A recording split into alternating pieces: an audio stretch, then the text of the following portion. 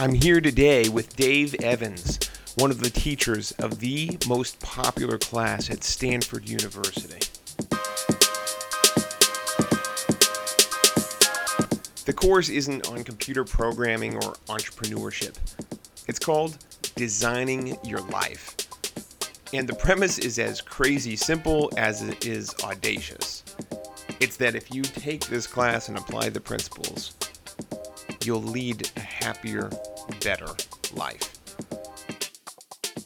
You can see why it's so popular.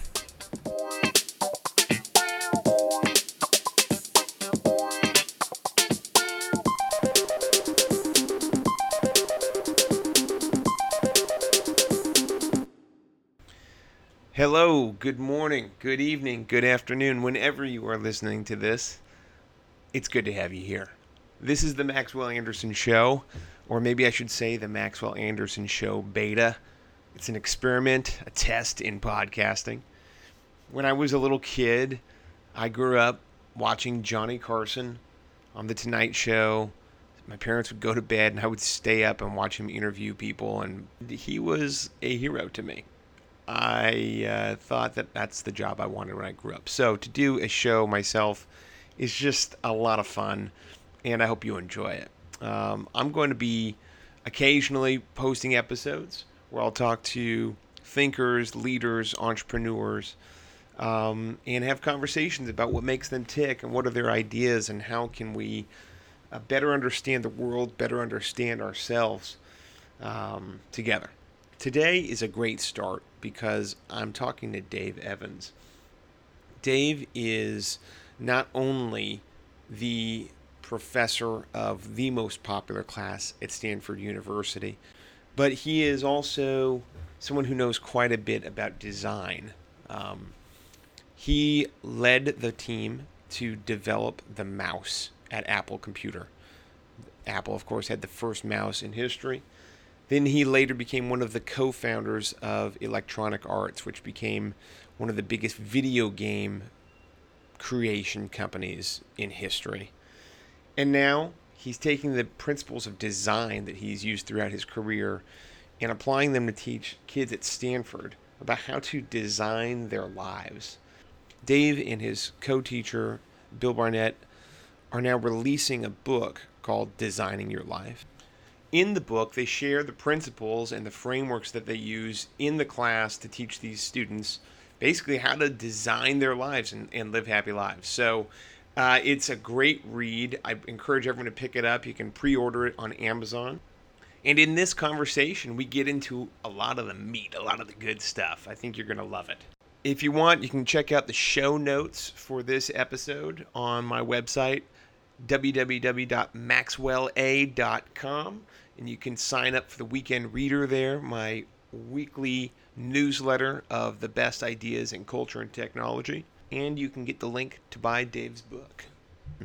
There's just a note that the quality of the sound isn't that great on Dave, and that's my fault. I think I had my mic on while I was interviewing him, and it got a little echo. So the first, 5-10 minutes are really kind of, he sounds like he's from outer space. It gets a little bit better after that, but try to get past that and just listen to the content because it's really phenomenal. You'll hear when he starts going, he's got a mind that goes 1,000 miles a minute, and it's fun to just go along for the ride. All right, folks, thanks for listening. Buckle up.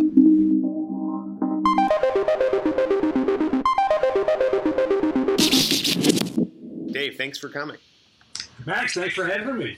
As you know, I always like talking to you. Well, the feeling's mutual. Let's just get right into it. You recently wrote, along with your co-author Bill, a piece in the Wall Street Journal.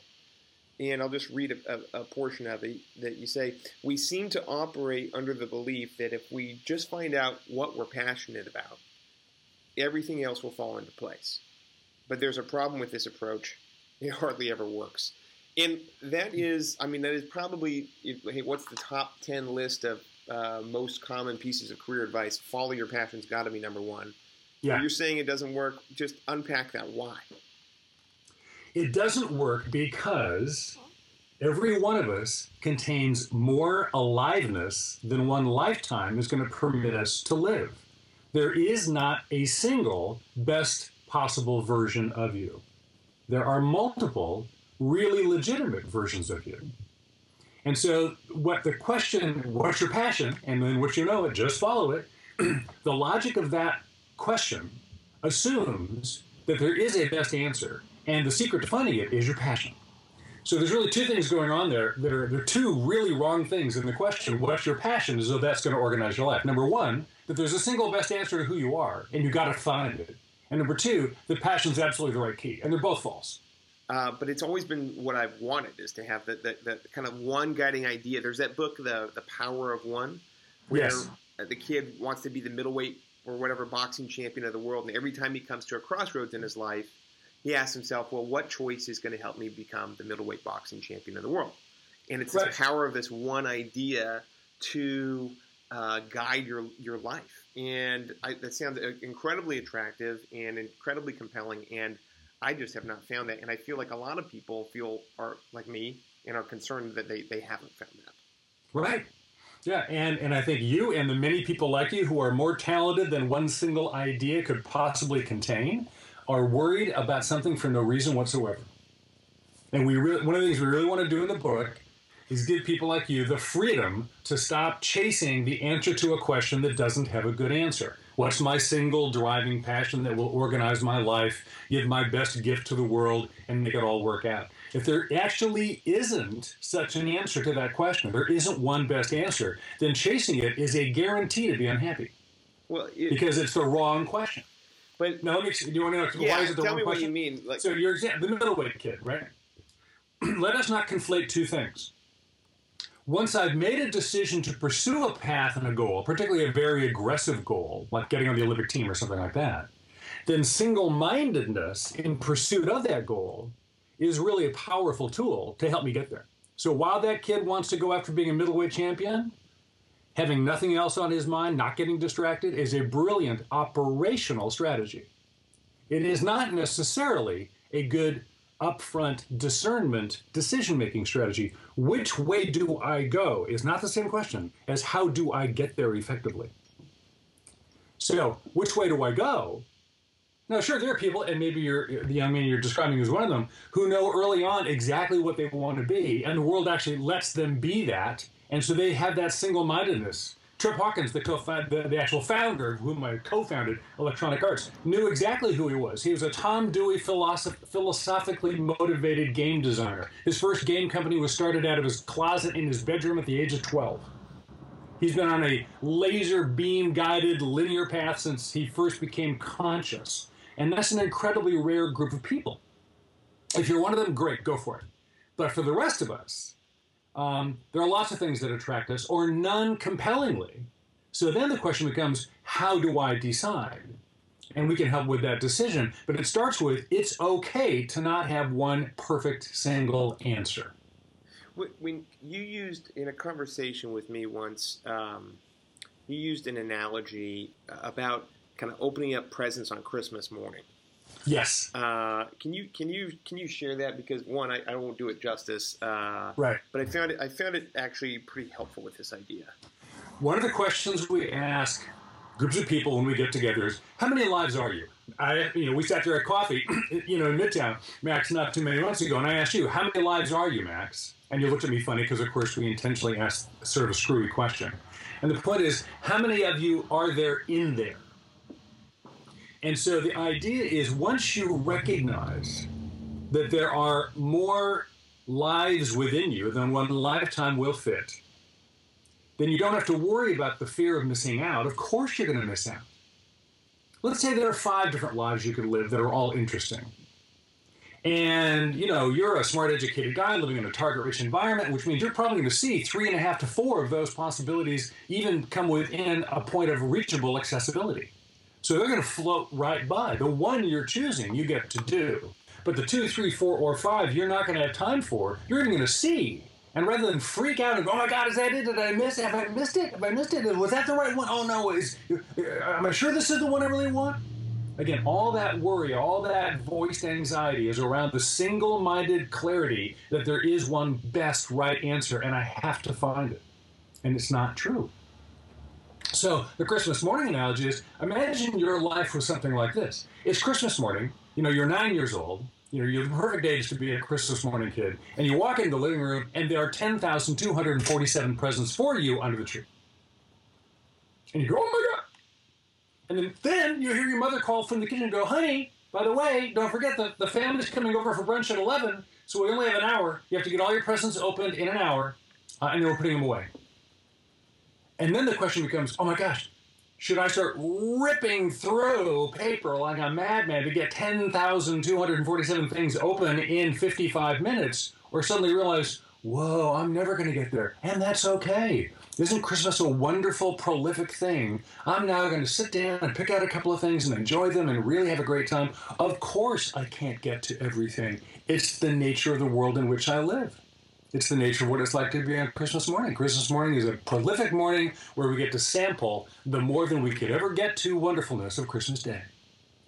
And if your life is like that kind of a Christmas Day, maybe it's not 10,000, but maybe it's 20, maybe it's 8.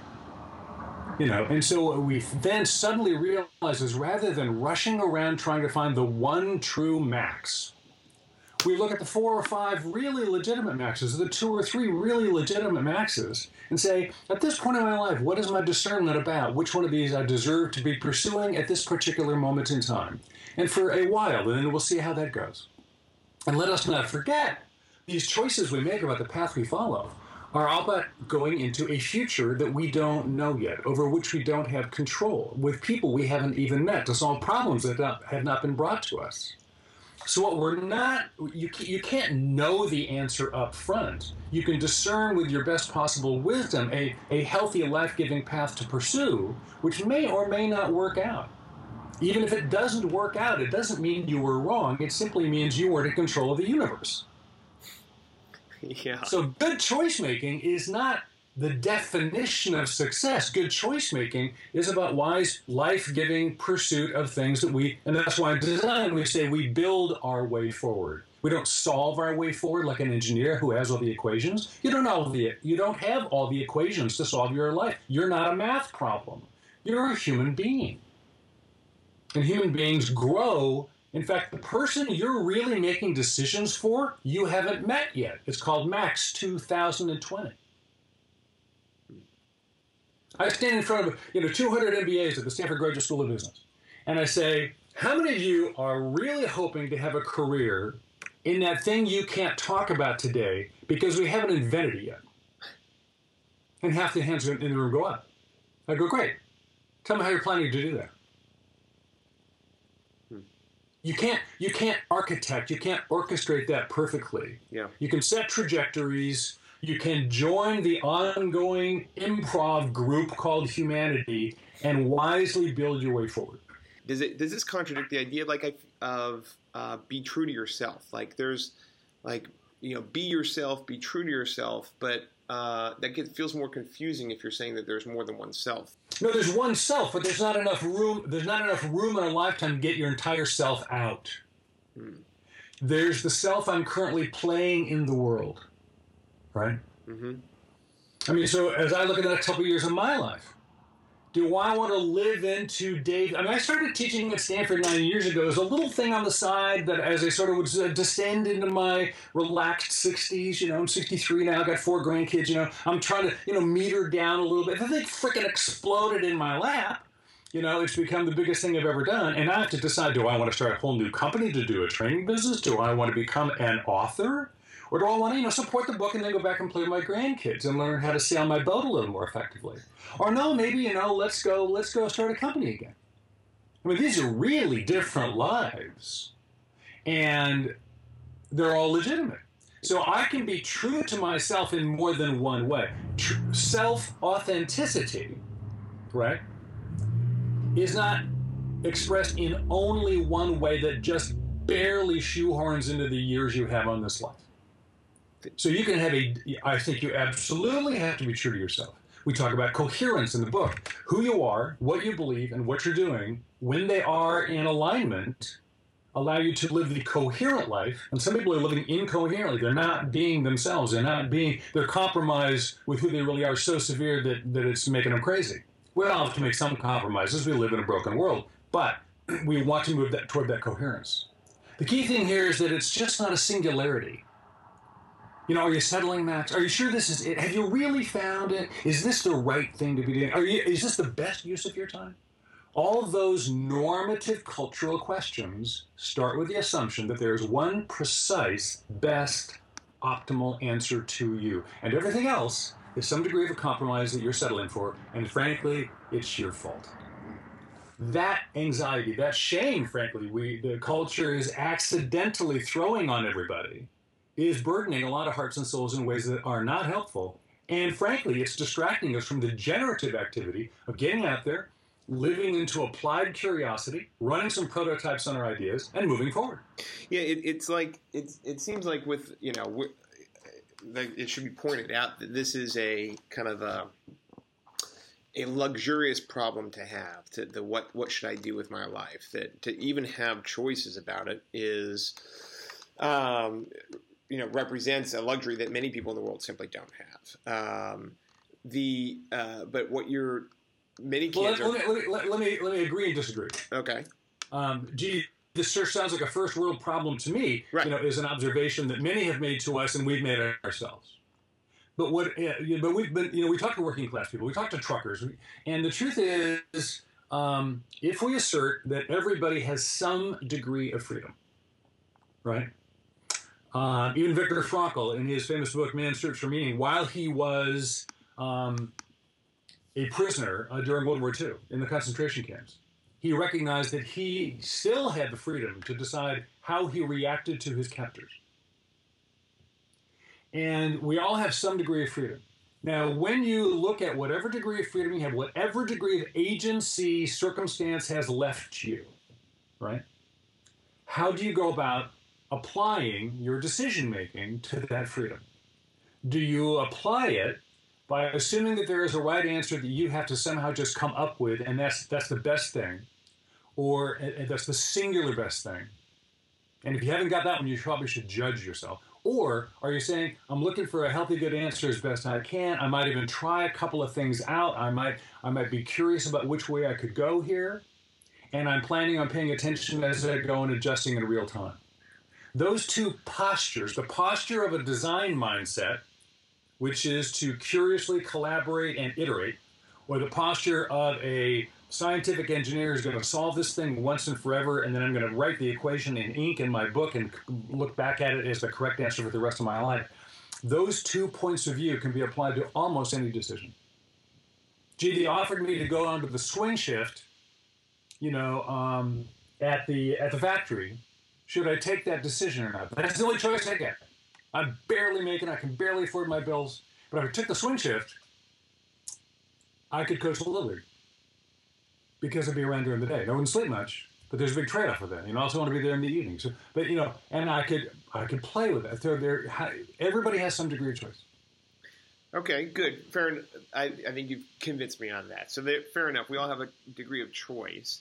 But on the idea of not finding the singular right thing, yeah. Is it? I think kind of I would argue that the going, maybe if it's not, maybe it's stated explicitly, but at least implicitly, I guess philosophy of Silicon Valley.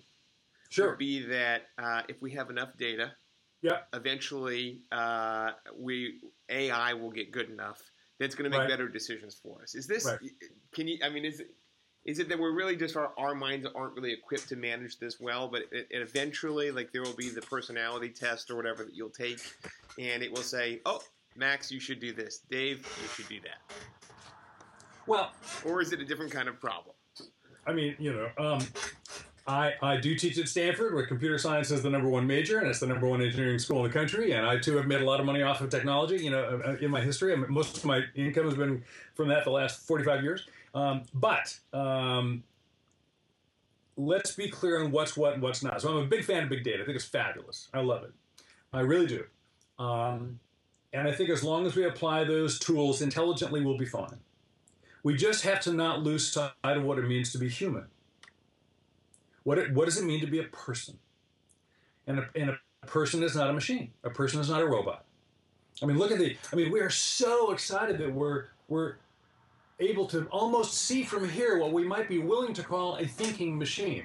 And the thoughts that a thinking machine might be able to have are trivial thoughts.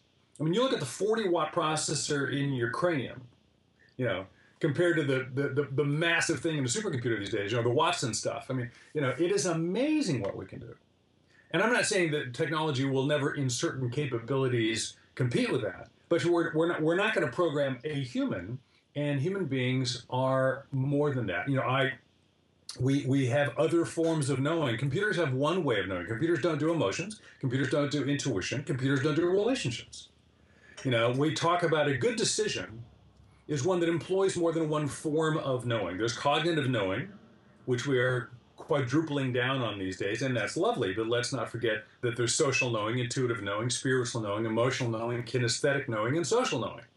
There are lots of ways to know things. And fortunately, neurology and social science is now learning a lot more about that. We're getting to quantify the intangibles as people are looking more deeply into how the brain really works. And that's why one of the reasons what we're doing makes sense and does work for people is that it's rooted in human-centered design. The process we use that has been applied into the book started back in the 60s at Stanford when Stanford innovated a new approach to design, which was a method for creating innovation, not just a craft to make stuff look good. So let's get into that, Dave. When someone says design thinking, yes, what does that mean?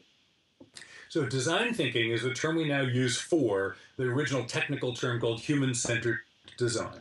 And design thinking or human-centered design employs a 5-step process and looks at things through 5 mindsets that define the designer point of view. And it's really the mindsets we're kind of leaning into in the book.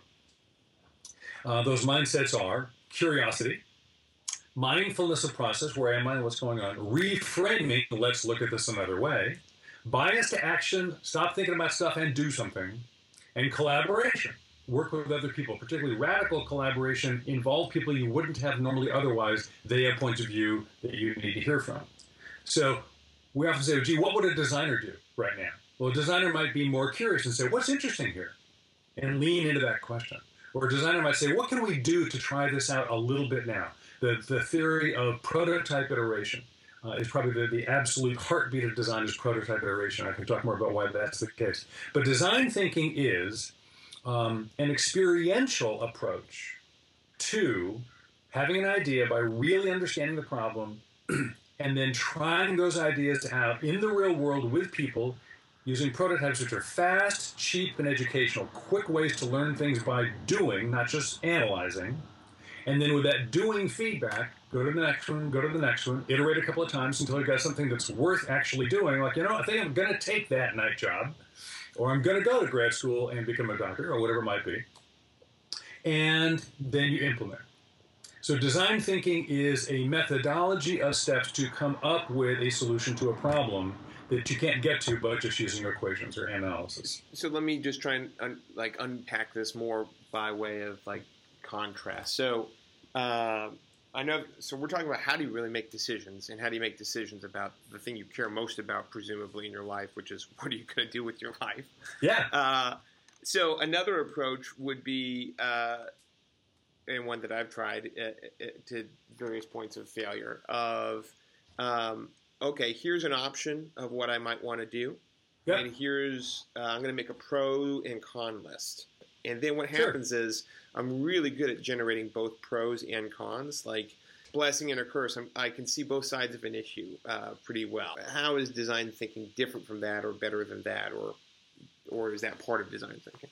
Sure. So again, the book Designing Your Life is Bill Burnett and Dave Evans' idea over 10 years of work about if we looked at the question of what do I do with my life and how do I get it, from the point of view of a designer, how would a designer go about answering those questions?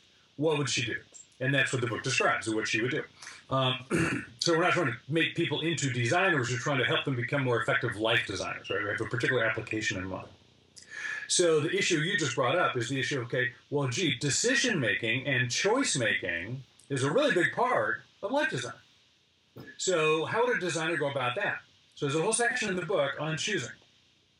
And we have a 4-step choosing process, which is gather ideas, get a whole bunch of options, then narrow the list down, then make a choice, and then agonize for the rest of your life about worrying whether or not you did the wrong thing. No, not agony. That's not the wrong step. That's 4A. 4B is, and then let go of the options you've not chosen and live happily and do what you've done. So those are the 4 steps. We talk about each one of them. They're all supported by modern positive psychological theory. And so if we go to choice making itself, the critical 3rd step in the choice making process, which is choose. That's what you just brought up. Yeah. How do you do that? Well, if we were going to use human-centered design, we would say, how would a fully rounded human go about that step? And what you've got is a great part 1 of a probably 2, 3, or 4-part process. And part 1 might be the cognitive analytic approach. So let's get at all the criteria, let's get at all the attributes, let's do pros and cons. In fact, let's put in weighting factors. In fact, let's make it a 4D matrix and put in different constituencies and stakeholders. Now you're look talking at it my from my language. kid's point of view, and look at it from my boss's point of view. Good. Look at it from the served constituency 20 years down the road's point of view. We'll put the whole thing in an AI thing and kind of, I'm just not good enough at Excel to make a decision. And you do that, and that's great. And then no matter what that little bot is, so one comes out 71, one comes out 62, one comes out 45, one comes out 83. Yeah. And you go, well, I should clearly do the 83, but then you look at the 71, the 71 one, there's a lot about that I really like. And you find yourself stuck, right? Does that sound familiar? Sounds familiar. Sounds familiar. So what's going on there is the other parts of... I haven't done the weightings right, obviously. No, the weightings are wrong. And then as soon as you reweight them to make it look like there's a clear decision, you go, I gamed myself, And so you don't trust that. And the smarter you are, the more trouble you're in. So the problem with that is that your life, first of all, you're trying to predict the future and you don't really know. So the part of you that is humble enough to know you don't know the future is looking at those numbers and knows that they're not really telling the whole story. Yeah. So the party, keep in mind, your emotional knowing, Dan Goleman, who's the original author of the term emotional intelligence and gathered all the data from all the scientists over the last 20 years, will remind us that the database of wisdom resides in your basal ganglia in your brain. All the place where all the stuff you know about what works and doesn't work for you, what's true and untrue, lives in the basal ganglia, which has no connectivity to the verbal cortex. It does not speak in words. It speaks in emotions and has a direct connectivity to your intestines, which is why the gut feel is in fact a real thing. It's not the sole input to your life, but it's a real input, and you have to learn how to listen to it. So there's an emotional component. And how do I get access to the emotional component of my story, of my situation? So what you want to do is augment your decision-making process with other tools. And we suggest a couple in the book. I'll mention one, actually, which are not in the book. So, for instance, let's say you've got these 4 columns, and they're all weighted factors. You've got these different scores. And you're staring at these numbers, and they're not telling you what to do. Another thing you do is say, well, how do I actually feel about this? Not just how do I think about this. And if I want to hear from how I feel about this, right, then I have to do something to give myself a chance to hear that. So what we suggest is to recognize that when you're making a decision, you don't really make a decision. When you make a decision, what you're doing is you're picking a story. You're picking a narrative. What do you mean? So, for instance, let's say you've got these 4 choices that Max is looking at, A, B, C, and D. And the truth is, most people don't spend a lot of time agonizing about choices that are absolutely wretched and they have no intention whatsoever of ever doing. So these are real possibilities. The issue with decision-making is competing goods, not good versus bad. Good versus bad is easy. Yeah. Don't do the bad thing. Great versus sucks is pretty easy. Take the great thing. Good, and good. That's really hard, and it depends on what point of view you're taking. So what you do is this. You say, so what that really means is I could make any of these decisions, and if I chose them well and lived into them well, I could be a happy person, and it could actually be working out for me. So then you say, let's pretend that I made each one. So let's pretend I made decision A, and now let's pretend that it's 2 years from now, and I bump into a friend on the street, and he goes, oh, Max, how's it going? And you go, it's going great, because I'm living into A really well, and A is really working out for me. And then he says, gee, tell me about that, Max. and you give them a little narrative about, let me tell you why my life is really working. Came back to the West Coast, I'm doing this startup thing, and yeah, I'm working my butt off, but here's why it really works for me, and you tell this story, and that's the story of happy Max A.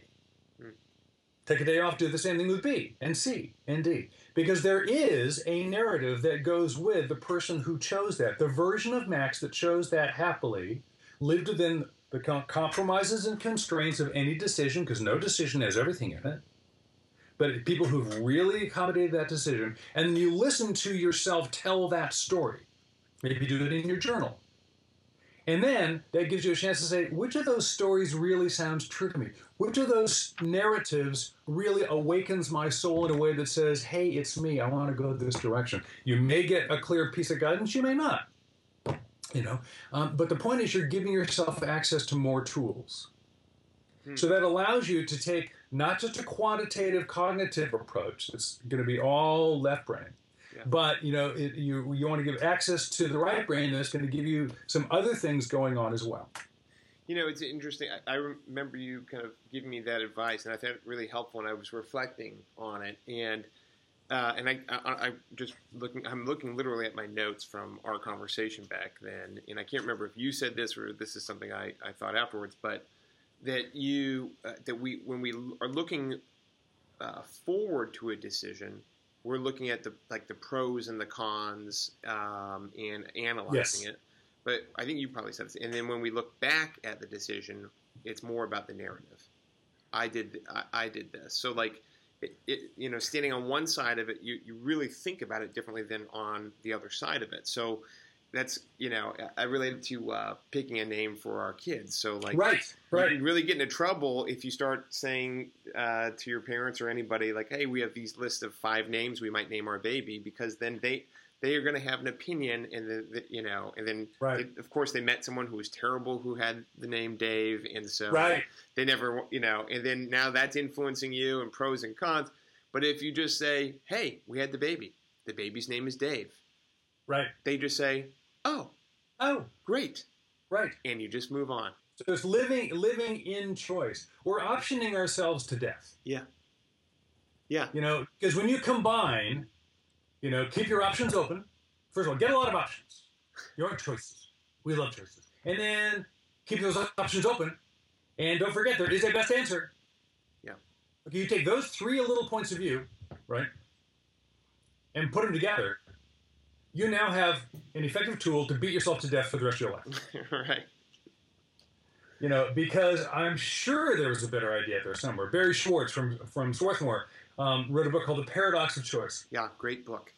And in The Paradox of Choice, he talks about, in addition to, column A is competing with column B is competing with column C in my mind, then nowadays in particular, there's column X. Column X is the unknown possibility, the thing I just didn't have time to research.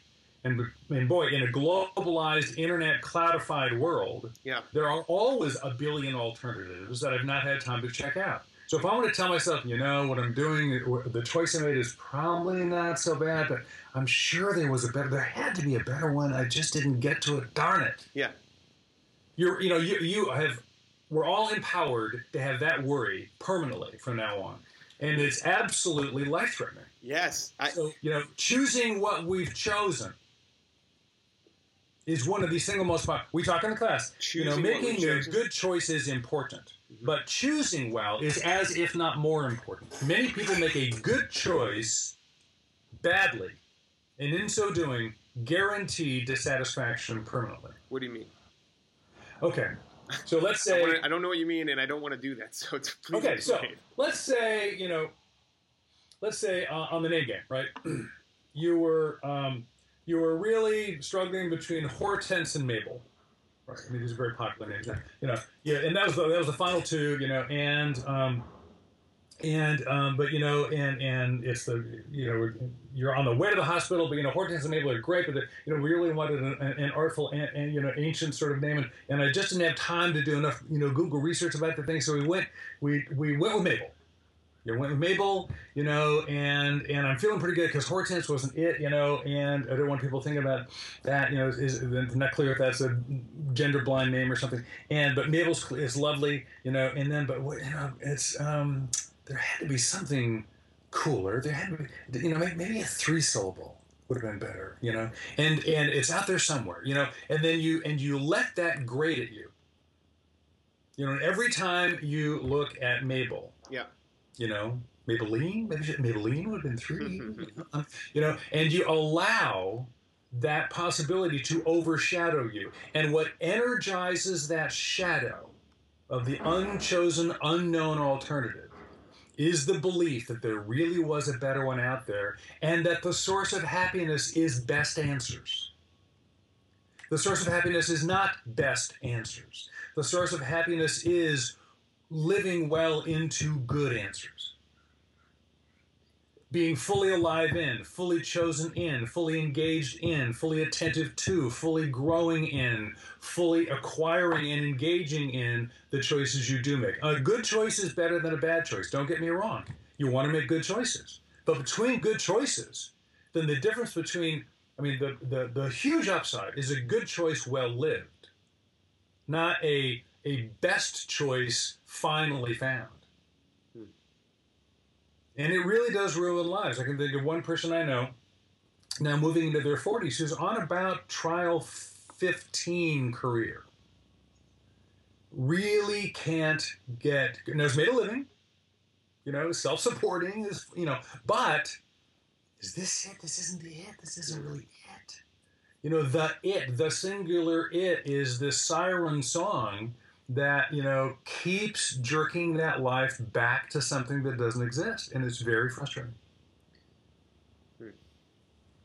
Anyway.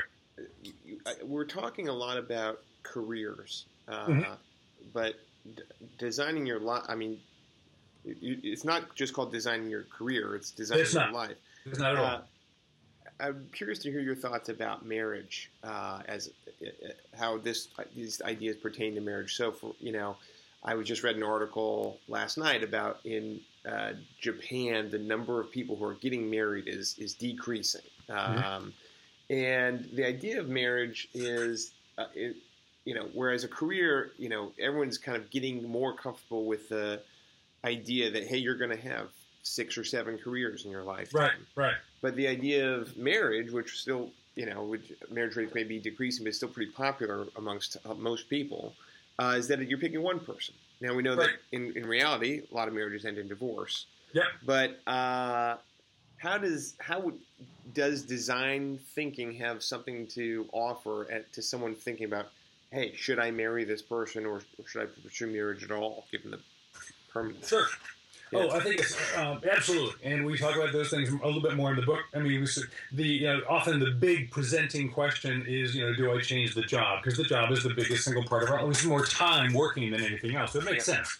But nonetheless, in marriage, first of all, a couple of things. You can pick one person, but you should definitely have more than one marriage.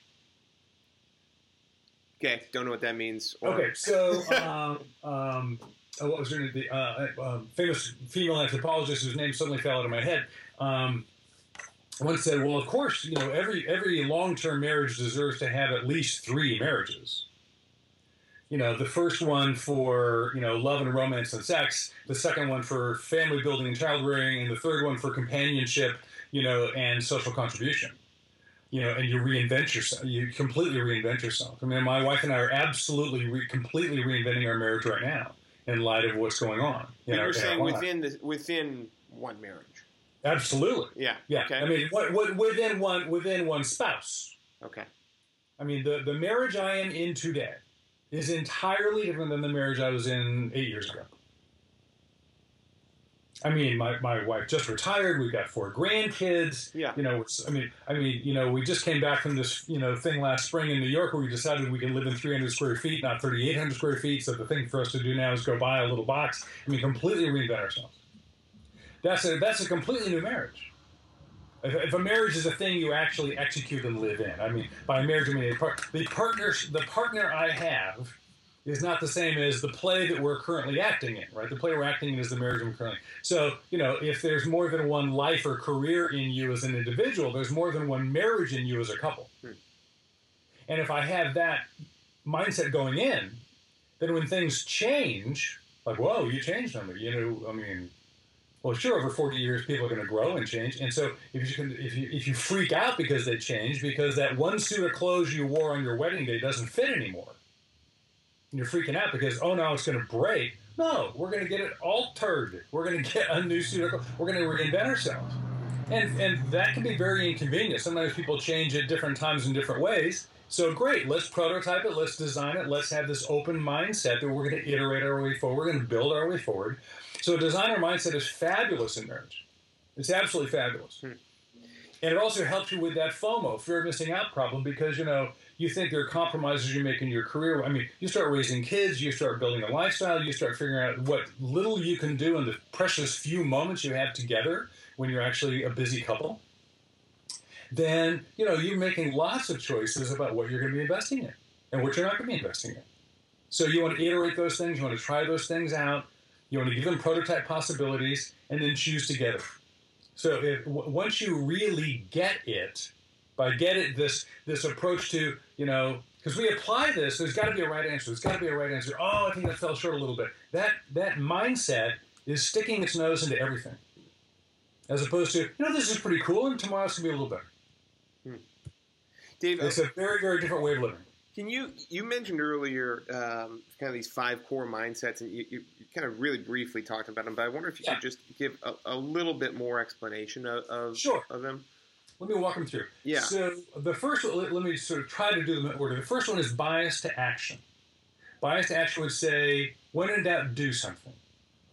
So rather than, let's just sit here and talk about, whether or not I want to move to the West Coast. Okay, can I get myself a business trip to the West Coast? Can we go spend a long weekend there? We can go stay at Dave's house? They have the back bedroom, and you come hang out there. What are ways to experience it? So let's go. Do, don't, tell. So bias to action. That's what we do. Not a bias to, hey, let's move to the West Coast necessarily. Not a bias to quick decisions. Bias to do something to get you more information. Yes. Or experience to. Right. You run what we call a prototype, and a design prototype, and an engineering prototype, by the way, proves the concept work. That's like beta software's job is to prove that the functioning software matches the specification in the engineering department. That's what beta tests are supposed to do. That's not prototyping and design. Prototyping and design is, we don't really know what we don't really know what we want to do here. So let's go try some stuff. And a prototype is quick, cheap, and has some legitimate learning in it. When we were working on the mouse project, I had a big box in my office. I had 115 mice in it. And they were just blocks of plastic. They didn't do anything electronic. They didn't know why. They didn't roll around, do anything. And we just had people grab one and run it around the tabletop. And how's that feel? We could have studied the ergonomics of the hand and talked to physicians forever. But it was a lot easier just to go, hey, try this. So, so the first thing is bias to action. Find a way to go try it, and try it quickly. Don't buy the farm. Go pet a cow first, before you buy the farm. Second is curiosity. That's interesting. I wonder what's going on here. We sometimes talk about the pursuit of latent wonderfulness. There's something interesting going on everywhere all the time. So what is it? What's interesting that's going on here? What's cool about what's happening here? What can I learn? How can I grow? Gee, I wonder why they do it that way. Mm-hmm. As opposed to, I wonder why they do it that way. So we're not in judgment. Curiosity keeps the mind open.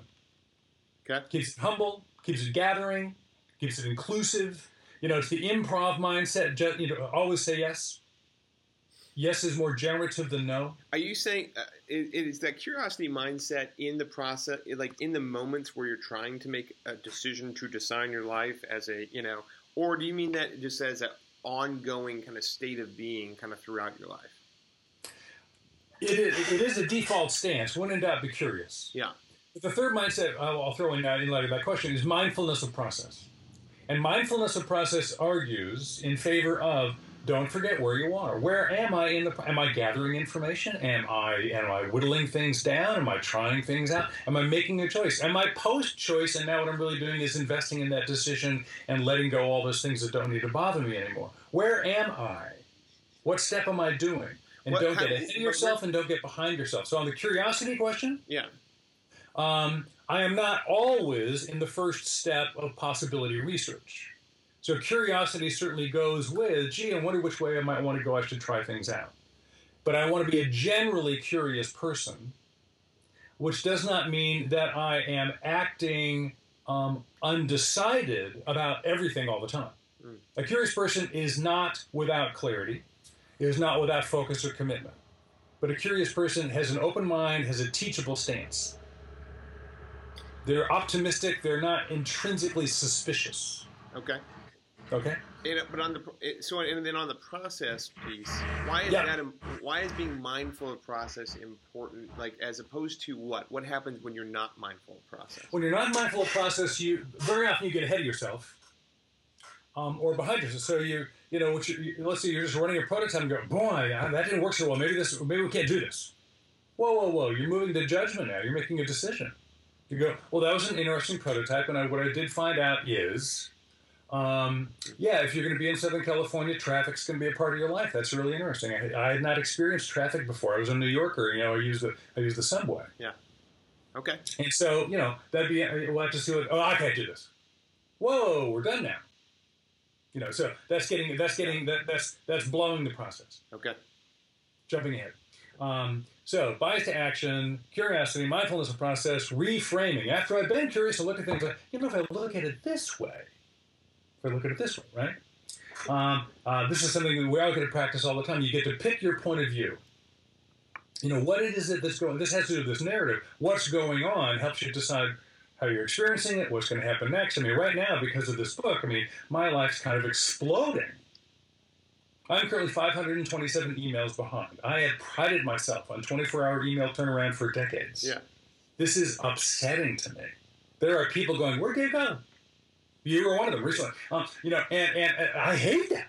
So I get to either go, oh man, I'm really blowing it. This is terrible, or I can decide, what's really going on here is a really interesting thing has happened that's run away from me, and I'm going to have this interesting experience of trying to catch up to it because a lot of people are interested in this question about how to design their lives. Probably more people than I can talk to in a day, but isn't that great?